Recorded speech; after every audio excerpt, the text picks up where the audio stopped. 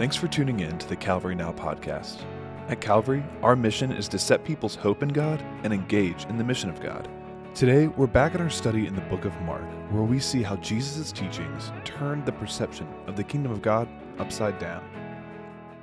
Good morning, church family. Again, it is great to see you. And hey, let me say, if you are our guest this morning, let me introduce myself. We're really, first of all, really glad you're here. My name's Will Taburin. I'm one of the pastors here, and I would love an opportunity to get to know you after the service or maybe out in the lobby. And if you haven't had a chance to stop by our Next Steps area or our first-time guest tent, we'd love for you to do that. We've got a small gift for you. We'd love to share with you some information about our church, about what we value, about what we believe God is doing here at Calvary. And so we're really glad you're here. Let me say to you, welcome. And if you have your Bibles this morning, let me invite you to turn to Mark chapter 10 with me. We are, as a church family, right in the middle of a series through Mark's gospel. We spent a lot of time last fall studying Mark's gospel together, and this spring, winter into spring, through Easter, we're looking at the back half of Mark's gospel. And as I shared with you, when you come to chapter 11, you realize that there you see the beginning of the Passion Week, the week that leads up to Jesus' death, burial, and resurrection. And thus far in Mark's gospel, we've been watching as Mark's helped us really come to understand more fully who Jesus is and what he's about. We've seen that he is the king who has all authority. We've watched his authority over the spiritual as he has healed the sick. He's called the lame to get up and walk. We even saw how he brought Jairus' daughter, raised her from the dead.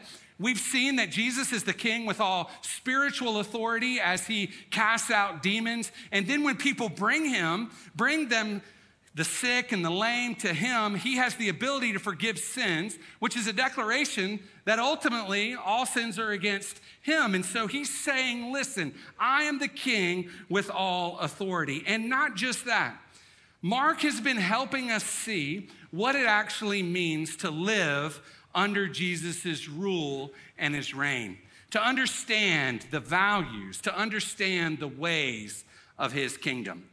And here in chapter 10, Jesus, through some really specific encounters, helps us to see that even more clearly, to understand the values and the ways of his kingdom. We watch as Jesus has an interaction with some religious leaders who ask him questions about marriage and divorce. We see a rich young ruler coming to him and wanting to know what it really looks like to follow him. And Jesus helps him see the dangers of the love of money or putting anything above himself. And so Jesus is showing them this, and he's helping us see what we say all the time as a family. And that is an encounter with Jesus changes everything. It changes the way that we see things. It changes what we value. It changes what we see as most important in our lives. It changes the way that we live. And so this morning, what I want to do is continue in Mark chapter 10, and I want us to look carefully at verses 32 through 45. And here, what we see, many scholars believe, is the most upside down thing that Jesus says. In fact, many will believe that this is kind of the key, the focal point to all of Mark's gospel found here in verses 42 to 45. Look at what the scripture says.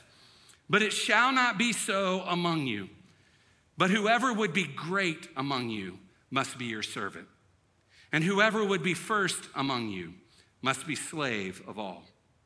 For even the Son of Man came not to be served, but to serve, and to give his life as a ransom for many.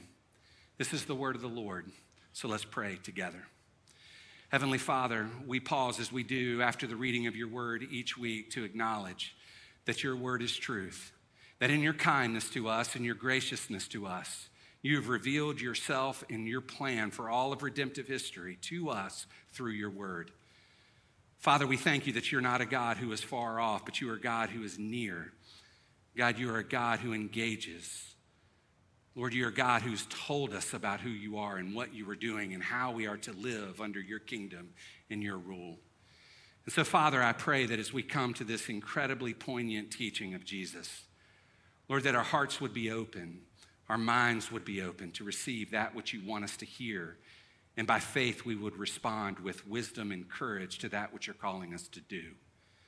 Father, I pray that the words of my mouth and the meditation of my own heart would be pleasing to you. For you are my rock and my redeemer.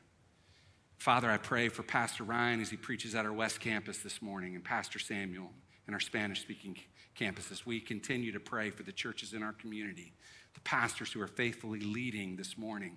Father, I pray for Steve Quartz at Center Grove and for David Beatty at River Oaks, for Brandon Mercer at Redemption Hill and others. God, that you would move in those churches, that we might pray to see a movement in our city. God, for we know that we need many great churches passionately pursuing you. So God, would you do it, we pray, and we ask these things in Christ's name. Amen. Well, this morning, church family, as we consider these really profound implications from the verses that we've just read, I want us to see what you already know is that this challenge from Jesus, it doesn't just come out of nowhere, right? There's a context into which Jesus is saying this. And so here's what I want to do this morning. I just want to simply walk through the text with you. We're going to go back to verse 32, and we're going to go verse by verse, and I want to make some observations and application along the way, all the while building up to what we see Jesus saying to us in what we've just read. So if you have your Bible, look with me at verse 32, where the scripture says, "And they were on the road going up to Jerusalem, and Jesus was walking ahead of them. And they were amazed, and those who followed were afraid. And taking the 12 again, he began to tell them what was to happen to him. See, we're going up to Jerusalem, and the Son of Man will be delivered over to the chief priests and the scribes. And they will condemn him to death and deliver him over to the Gentiles, and they will mock him and spit on him and flog him, and after 3 days he will rise." So you know, as we've been walking through Mark, I've shared this with you on a couple of occasions, that we find in Mark chapters 8, 9, and 10, what most scholars believe is the great discipleship discourse, where on 3 different occasions, Jesus clearly articulates to them why he has come and where he is going. He's on his way to Jerusalem, and there he's going to suffer and he's going to die. And so on 3 different occasions, in 8, 9, and 10, he tells them this, all the while helping them understand what it means to live under his kingdom. And so I get this picture, there's this image in my head when I read this. And I want to ask you to do something for me today that I normally ask you to do when we're reading narrative like this. I want you to do your best to put yourself in the moment. I want you to do your best to put yourself on the road. I want you to do your best to see Jesus there. And I get this picture in my head that really is actually quite fascinating, to think of being a disciple of Jesus, looking ahead, and there's my Savior who's walking. And he's got his eyes fixed to the hills. He's got his eyes fixed on Jerusalem. And he knows what's going to happen there. And he puts one foot in front of the other, and he makes his way. And he tells them, he pulls them aside, and he says, "Let me remind you of why I'm going to go and do this. You see, remember all that I've been telling you. We're on our way to Jerusalem, where I'm going to be mocked, and I'm going to be beaten, I'm going to be condemned, and I'm going to be handed over to be crucified. But after 3 days, don't worry, because I'm going to rise again." You know, you hear it. And we have the luxury of reading the scripture from all these events having transpired, but you read it, and it's really pretty clear, right? Jesus is not using veiled language that they can't understand.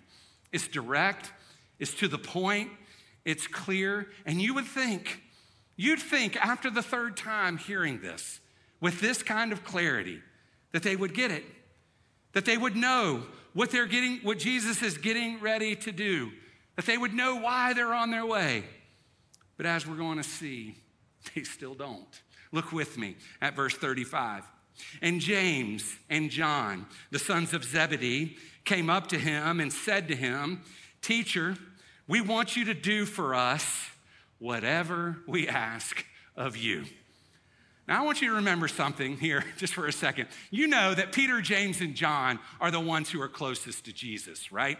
They're the ones who've been most intimate with him, had the most intimate interactions with him, been the closest to him. They were there with him on the Mount of Transfiguration. They watched all of that unfold in Mark chapter 9. So you know that they are really close. And I want you to remember, as you think about James and John, getting ready to make this request of Jesus, remember that most scholars believe that Peter is actually the one who is kind of sharing with Mark all of these events later. So you can almost hear the disdain in Peter's voice, right?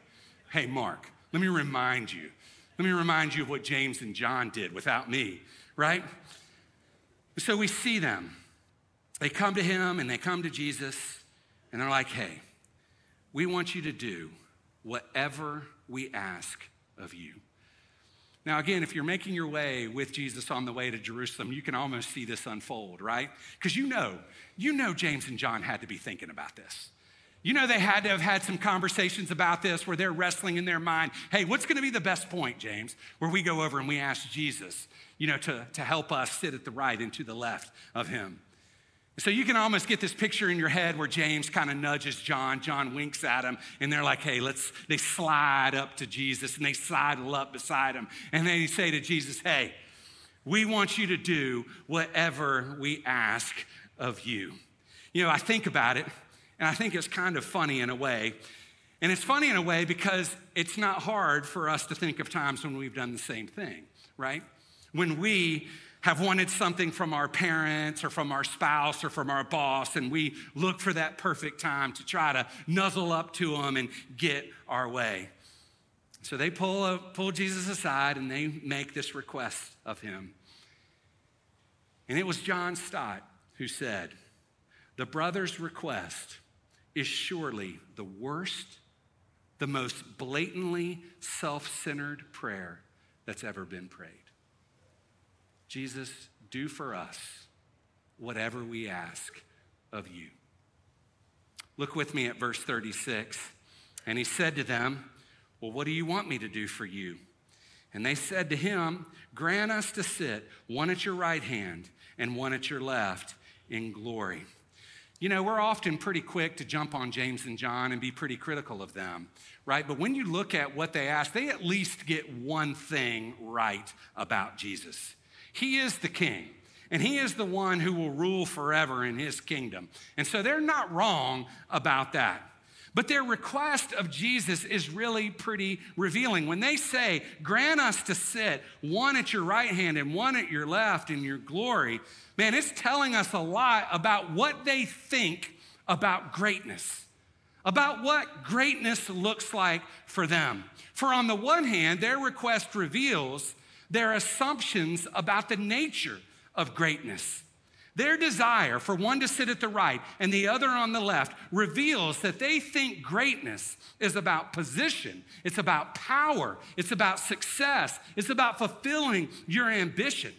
One author pointed out it's like one was asking to be the chief of staff and the other was asking to be the prime minister.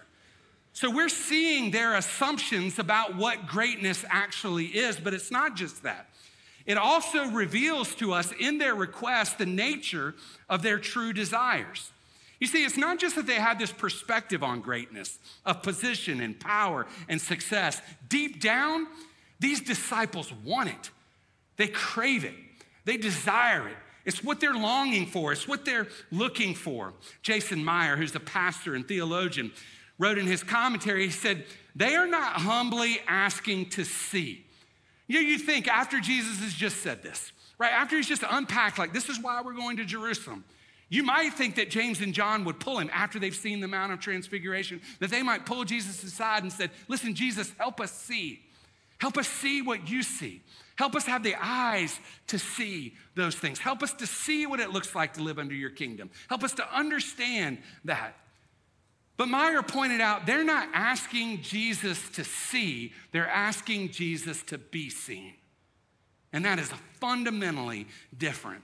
So in the end, their request reveals that they're still missing the point about Jesus and the nature of his kingdom. And when you stop and think about it, the irony is thick in their request. Here they are, coming to Jesus and saying, Jesus, will you do whatever we ask for you to do? And here's what we ask. We want you to elevate us to the left and to the right. They're asking to be elevated to the left and the right while Jesus is making his way to Jerusalem to be elevated on a cross where he would suffer and he would die. And so the scripture goes on to teach us in verse 38, Jesus said to them, "You do not know what you are asking. Are you able to drink the cup that I drink or to be baptized with the baptism with which I am baptized?" You know, when you read this verse, it might seem on the surface a little bit confusing. What does Jesus really mean here? And so it's important to understand that Jesus obviously is speaking metaphorically. When he references the cup in Scripture, we know that the cup is a reference for suffering. Perhaps you might remember, and we'll see this later in Mark's gospel when Jesus is there, and it's the night of his betrayal, and you see Jesus praying before his heavenly Father. And what does he pray? Abba, Father, all things are possible for you. Remove this what, church? Cup. Remove this cup from me. Yet not what I will, but what you will. The cup is a metaphor for suffering. Jesus knew what he was getting ready to do. When he prays that in the Garden of Gethsemane, he knows that just in a few hours, he was going to hang on the cross. And God the Father was going to take all the wrath and the judgment and the condemnation. He would fill the cup of his wrath, and Jesus would take that cup, and he would drink it all the way down to the dregs for us. So he's saying, James and John, are you willing to drink from the cup that I'm going to drink from? Are you willing to be baptized with the baptism with which I am baptized? Baptism here obviously isn't a reference to water baptism. It's a metaphor for being plunged into calamity. And so we get the picture. Jesus is once again telling them in no uncertain terms what he's getting ready to do. He's going to be submerged and plunged into suffering. Remember, church family, that all of the Old Testament has been pointing to this moment. All of the Old Testament is pointing to Christ, and the New Testament climaxes in Jesus' death, burial, and resurrection. And Jesus is saying, James and John, are you able to drink from this cup and be baptized in the same way? And the obvious answer to that is no. You can't do that. This is the reason for which I came. And then look with me at verse 39. And they said to him, we are able. Right? I mean, that's perfect, right? James and John are unsurprisingly are like, yep, we're ready. Like they still are just completely clueless at this point. It's like one author said, these disciples are a sad and tragic mix of ignorance and arrogance, right? They're like, yep, we're ready for this, Jesus. And then look what Jesus says. And he said to them, the cup that I drink, you will drink. And with the baptism with which I am baptized, you will be baptized. But to sit at my right hand or at my left is not mine to grant, but it's for those for whom it has been prepared. You say, well, it seems like you're speaking out of both sides of your mouth. You just said that they can't do that. You're right. They can't do what Jesus came to do. They can't drink the cup of God's wrath and be submerged into the suffering that Christ would go through. But what Jesus does say to them is that you will suffer. You will go through hardship. In fact, we know and we read from the scriptures that James was ultimately beheaded at the hand of Herod Antipas. We know that John was exiled to the island of Patmos where he would write the Revelation. Right? We know that they did, in fact, go through deep suffering. And Jesus says, in a way, you will drink the cup of suffering and be submerged into suffering, but not like me. And then Jesus here helps them to see that it's not his decision ultimately who will sit on his right or who will sit on his left, but it's the Father's to decide. We already know, Jesus has already taught us that in the scriptures that the first will be last and the last shall be first. And he's saying God the Father's prepared this seat for those whom he will. And so he goes on. The scripture goes on to say, and when the 10 heard it, they began to be indignant at James and John. You know, you get this picture in your head. The other disciples aren't mad that James and John wanted the wrong thing. They're not like totally upset, like, man, I can't believe you just asked this. Don't you know? Don't you get it yet? Man, they're totally miffed, but they're miffed because they wish they were the ones who would have gotten to Jesus first. It made me think of all the times when I was a kid, when one of my siblings would manipulate the situation better than I could to get what they want, ultimately getting their way. And I think of how mad that used to make me, and I think that's exactly what's transpiring here. You've got 10 who are looking at the 2, wishing that they had gotten there first. And so both the original question and request and the response by the other 10 show how the whole group was missing it. Missing the point when it came to Jesus, missing the point about his kingdom. And so there, as they make their way to Jerusalem, put yourself there, Jesus calls them together. And he has a little conversation with them, and he says this. And Jesus called to them, verse 42, and said to them, you know that those who are considered rulers of the Gentiles lord it over them, and their great ones exercise authority over them. Friends, Jesus is drawing a parallel between their desires and worldly desires, between their thinking and worldly thinking, helping them see in their request and in their response that ultimately they are no different. The disciples are wanting to know, how can I rise above others? How can I gain authority? How can I gain position? How can I gain power? I love how Tim Keller said it. He says, Jesus is talking about how most people try to influence society to get their way. They lord it over others. They seek power and control. If I have the power, if I have the wealth, if I have the connections, then I can get my way. I don't think any of you would disagree with me that we live in a culture that is preoccupied with self, a culture that myopically looks out for our own interests, a culture that is consumed with status, desperately tracking likes and dislikes and followers, a culture that places the highest valuations on things that are transient but not eternal.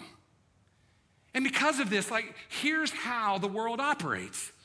Worldly wisdom says, well, the stronger you are, the better you are. So over and over again, you see people leading through power and coercion. We turn on the news and we see that. We see it all over the place. We see it in the political arena. We see it in our workplaces. In times, you've even seen it, and I pray it would never be true of our church, but you even see it within the evangelical church. People using power and coercion to get their own way. We see it all the time. And that's because that lure and that draw is strong. Worldly wisdom says the stronger you are, the better. Worldly wisdom says if a little power and authority is good, then a good thing, then a lot of power and a lot of authority is a great thing. Worldly wisdom says I need to look out for myself first. So we pursue power, authority, and influence. Sometimes at the expense of others, but usually at least at the exclusion of others. And I would imagine if we slowed down a little bit this morning and we asked ourselves, is this true of me? Then all of us might be able to think of some times when it's true of us, when we've sought to gain authority and position and power in a self-serving way. Maybe in our workplaces, when we've pushed for a promotion and we've pushed for the next pay grade or the next position. Or in our marriages, when we've wanted control and we've wanted to be served rather than to serve. Or with our kids, when we've used our position as parents to have them serve us. I was thinking about asking the Lord to help me see this, and I kind of chuckled a little bit. Blake, my son's probably not going to be happy with me telling this, but there are times when we keep a refrigerator downstairs that kind of keeps some drinks in it. And so, man, most of the time I just don't want to get up to go down there and get it. So I'll just say, Blake, and it's like Pavlov's dogs, man. It's just like he just knows. And he's like, Dad's getting ready to make me go downstairs and get him something to drink. Hey, Blake, will you run downstairs and grab something for the family? You know, grab something from the family and bring that up here for us. You know, but it's a small thing, but I think, man, how often does this just naturally seep into life? Listen, Jesus is saying, this is what the world values. And this is what worldly leaders do. But Jesus says, I want you to see a better way, a different way. That's why he says in verse 43, and you should underline this in your Bibles, but it shall not be so among you. It shall not be so among you. Not so in my kingdom. Now I want you to notice something really, really important here.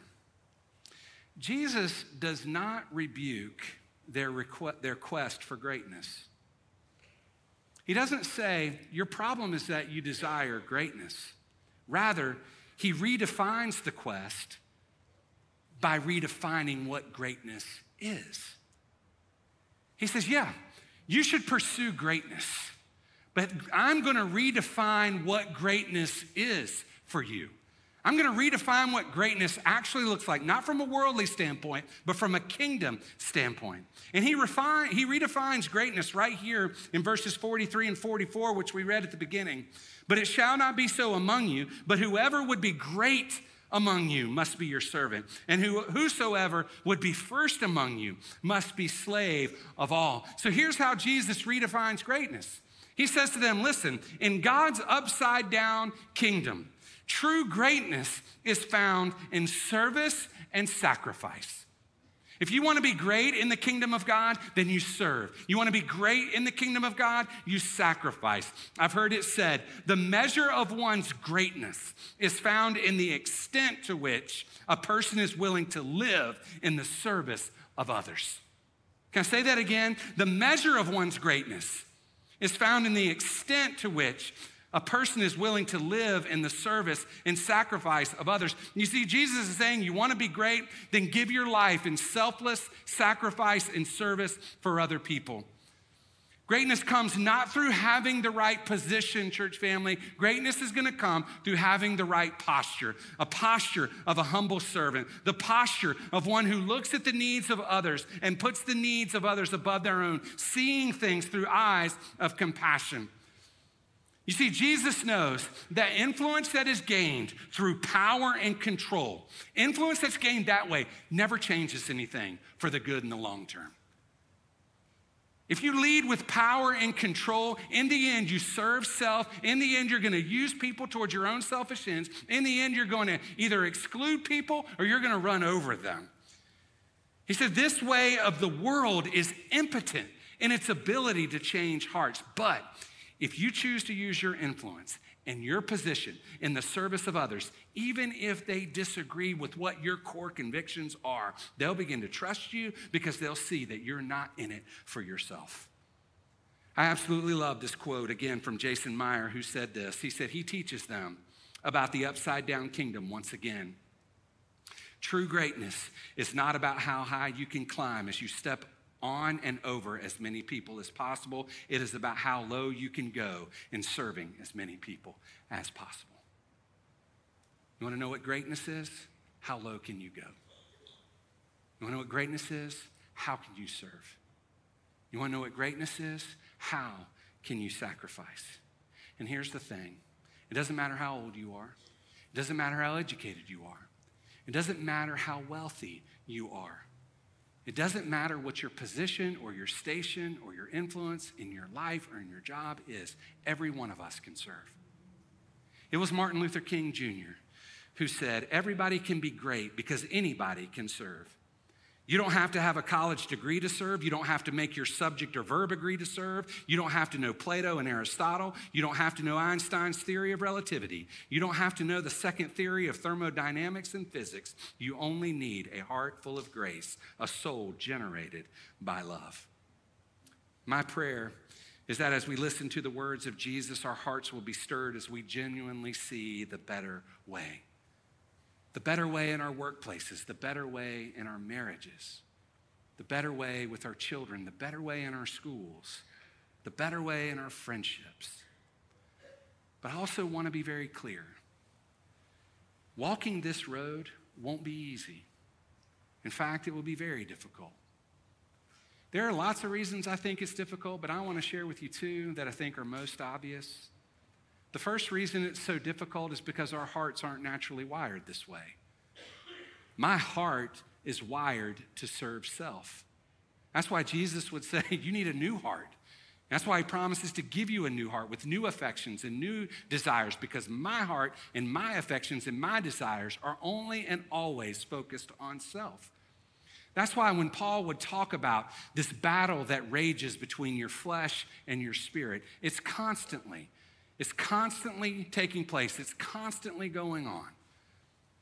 So I know it's going to be difficult because my hardwiring is for self, but I also know it's going to be difficult because sacrifice is at the heart of real love.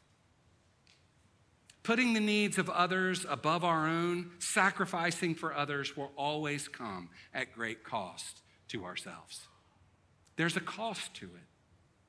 You know, I was talking to Julie about this yesterday, and we were talking about this morning and just this message, and we were talking about how, sometimes you have friends in your life, maybe friends that you've shared a long time with, you have similar interests, and you're at similar station in life, and, you're just naturally intersected with them for a long time, and you look at those friendships, and you're like, man, those friendships are easy. They're easy, they're natural, and in part, sometimes those friendships are easy because they just don't need a lot from you. They don't demand a lot from you. They don't have need from you. But that's not the way it is most of the time.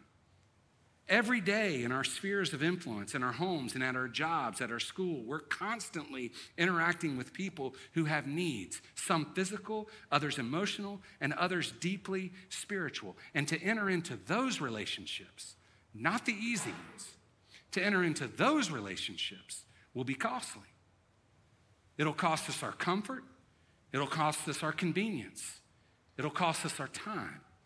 It'll cost us our money. It'll cost us our emotional energy all the time to really enter in and to embrace this vision of greatness in the kingdom. I questioned whether to share this. I did share it with the early service, but it kind of hit me this morning a little bit. I normally get up pretty early on Sundays, and I was driving in, and I usually leave the house about 6:15. And it's dark, and this morning it was rainy, and the roads were wet, and so I'm coming down Peacehaven Road from Clemens, and I drive past, and I can see in the dark, I come up on this guy on the side of the road, and he's standing there. He's got no flashers on, and I almost kind of hit him. But I could kind of see, and as I saw the car, I saw him, so I was like, man, there's a guy on the side of the road. And so I did what maybe some of us would do. I drove right on by. And then like 5 seconds later, it was like the Holy Spirit was like, hey, big fella, you remember what you're talking about this morning?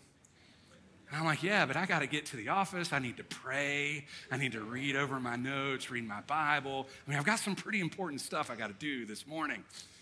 I get to the bridge at 421, and it's like, hey, are you going to be obedient or are you not? So I turned around, and I drove back in the dark, rolled down my window, and he's standing out there. I said, hey, man, what's going on? He's like, I ran out of gas. I said, well, you need a ride? And he's like, no. I just need to get somewhere, to whatever. Not important. I said, well, can I get you some gas? He said, yeah. I said, I don't have a tank. He said, I got one. So he handed me a tank, and I drove down, and I filled it up, and I came, and I dropped it off. Now, I use that example of twofold. One, it's because I didn't want to be inconvenienced. And two, but to be inconvenienced, it's a little bit costly.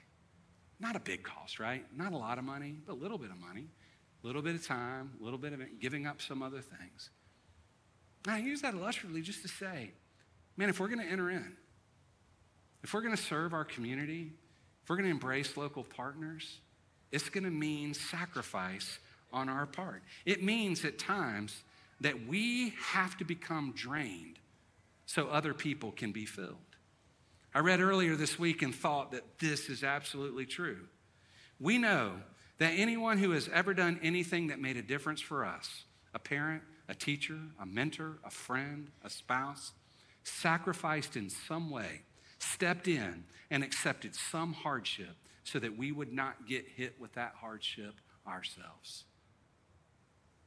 That's what Jesus is saying. And so when he calls us to this, I know that it's going to be hard. And so how can I evaluate this in my own life? How can I try to better understand, well, am I embracing a worldly view of greatness or a kingdom view of greatness? So I'd like to offer you just 3 questions this morning. And they're not intended to be exhaustive, but I hope they will in some way be helpful to help you evaluate that and to discern that. The first question is this: how do I serve? How do I serve? More specifically, is there anything that I believe is beneath me to do?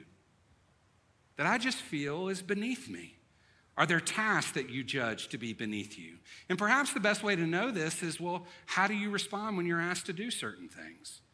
Do you do it with joy? Or you're like, well, I guess I have to do it, but I'm not going to really like it? Is there a joy in seeing the needs of others met? So when you're at home or at work or at school, do you see a need that exists and step into that? Or do you wait to be asked for it? How do you serve? And is there anything that you believe is beneath you to do? And I know, my sense is that most of us are going to say, I don't think so. But I want you to lean into that and really ask. And really ask the Holy Spirit to help you see that. Secondly, who do I serve? And let me ask it this way: is there anyone I believe is beneath me to serve? Is there anyone I believe is beneath me? Is there anyone that I'm keeping at arm's length because they just seem too needy? Listen, it's easy to be around the people who are like us, and there are times when you know that entering into this conversation or entering into that relationship is going to be costly. We all know what it feels like in those moments when, man, you see it and you know it's coming and you just kind of want to walk away. Is there anyone that you would say, man, they're just kind of beneath me that I'm keeping at arm's length to serve? Is there anyone that you disagree with politically or morally that you're withholding love from, that you're unwilling just to enter into? Let me remind you, I read this years ago in a book that I wouldn't recommend, but as always, we say all the time, when you're reading books, eat the fish and spit out the bones. You're not going to like everything you read. The author said this. He said, you know, God never withholds love from you to teach you a lesson. I'm like, man, that's true. And I shouldn't do the same. To withhold love from people, I need to enter in to that. And then the last question I would ask is, well, what do I ask God for? I think about what the scripture says in verse 35 when James and John say to Jesus, we want you to do for us whatever we ask. Our first reaction might be, well, I can't believe that they would just walk up to Jesus and ask them to do whatever I want, whatever they want. Yet I would imagine, if we're honest, there might be times when we treat God like that too, wanting him to do for us whatever we ask. As I reflected on this week, it caused me to realize that at times I feel like I'm perhaps no different than the disciples here, missing the point about who Jesus is and treating God at times like a genie, ultimately seeing Jesus as a means to my own ends. Does that ever feel true to you? If God gave me, let me ask it this way, if God gave me what I asked for, would it lead to worldly greatness or kingdom greatness? If God gave you what you were praying for, would it lead to worldly greatness or would it lead to kingdom greatness? If my requests were recorded, just like James and John's were, what would they reveal? I can't remember who said it, but I remember that it hit me pretty hard.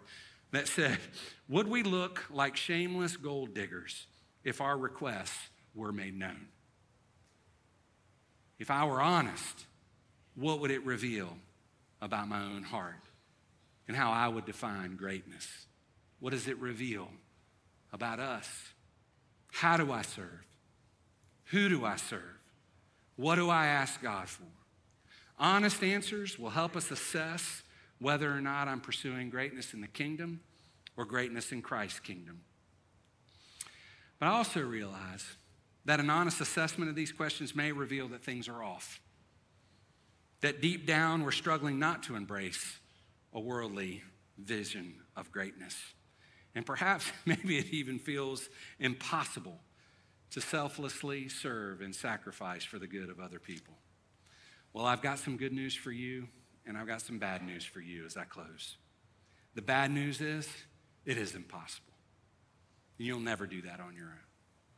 The good news, however, is the more you see yourself as a sinner who's been ransomed by King Jesus, the more selfless and sacrificial you'll become. You see, the key is found right there in verse 45. For even the Son of Man came not to be served, but to serve, and to give his life as a ransom for many.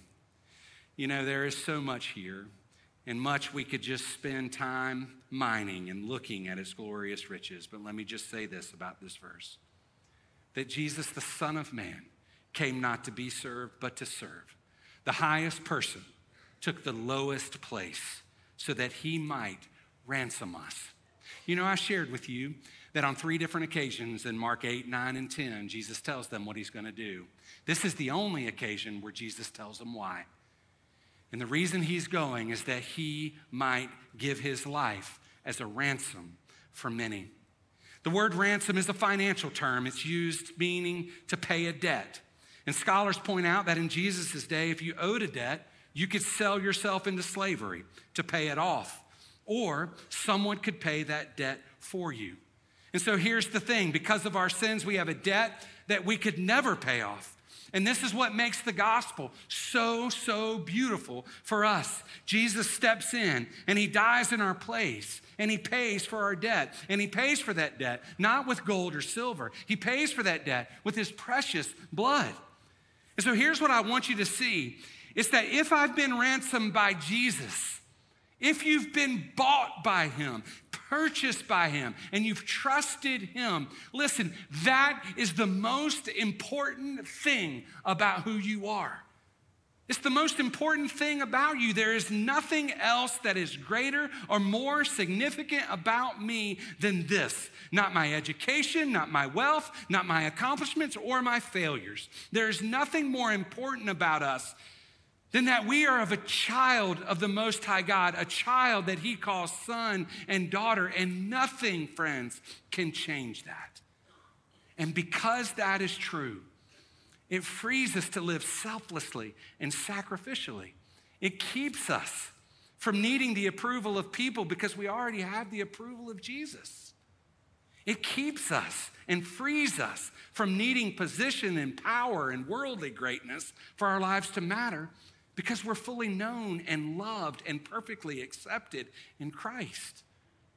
He's purchased your freedom, and now you can be free to pursue a vision of kingdom greatness that makes much of Jesus and is for the flourishing of every relationship we have.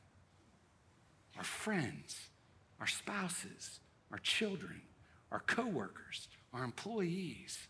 It changes everything. My deepest prayer for us as a people is that when we think of who we are, the very first thought that we would have of ourselves is that we are deeply known and loved by him because he's ransomed you. And that changes everything. Amen? Thanks again for joining us on the Calvary Now podcast. We desire that Calvary would be a place of belonging and hope where no one walks alone. If you're not already, we would love for you to join us in person at either of our campuses on Sunday mornings at 9 or 10:30. For more information, visit us at calvarynow.com.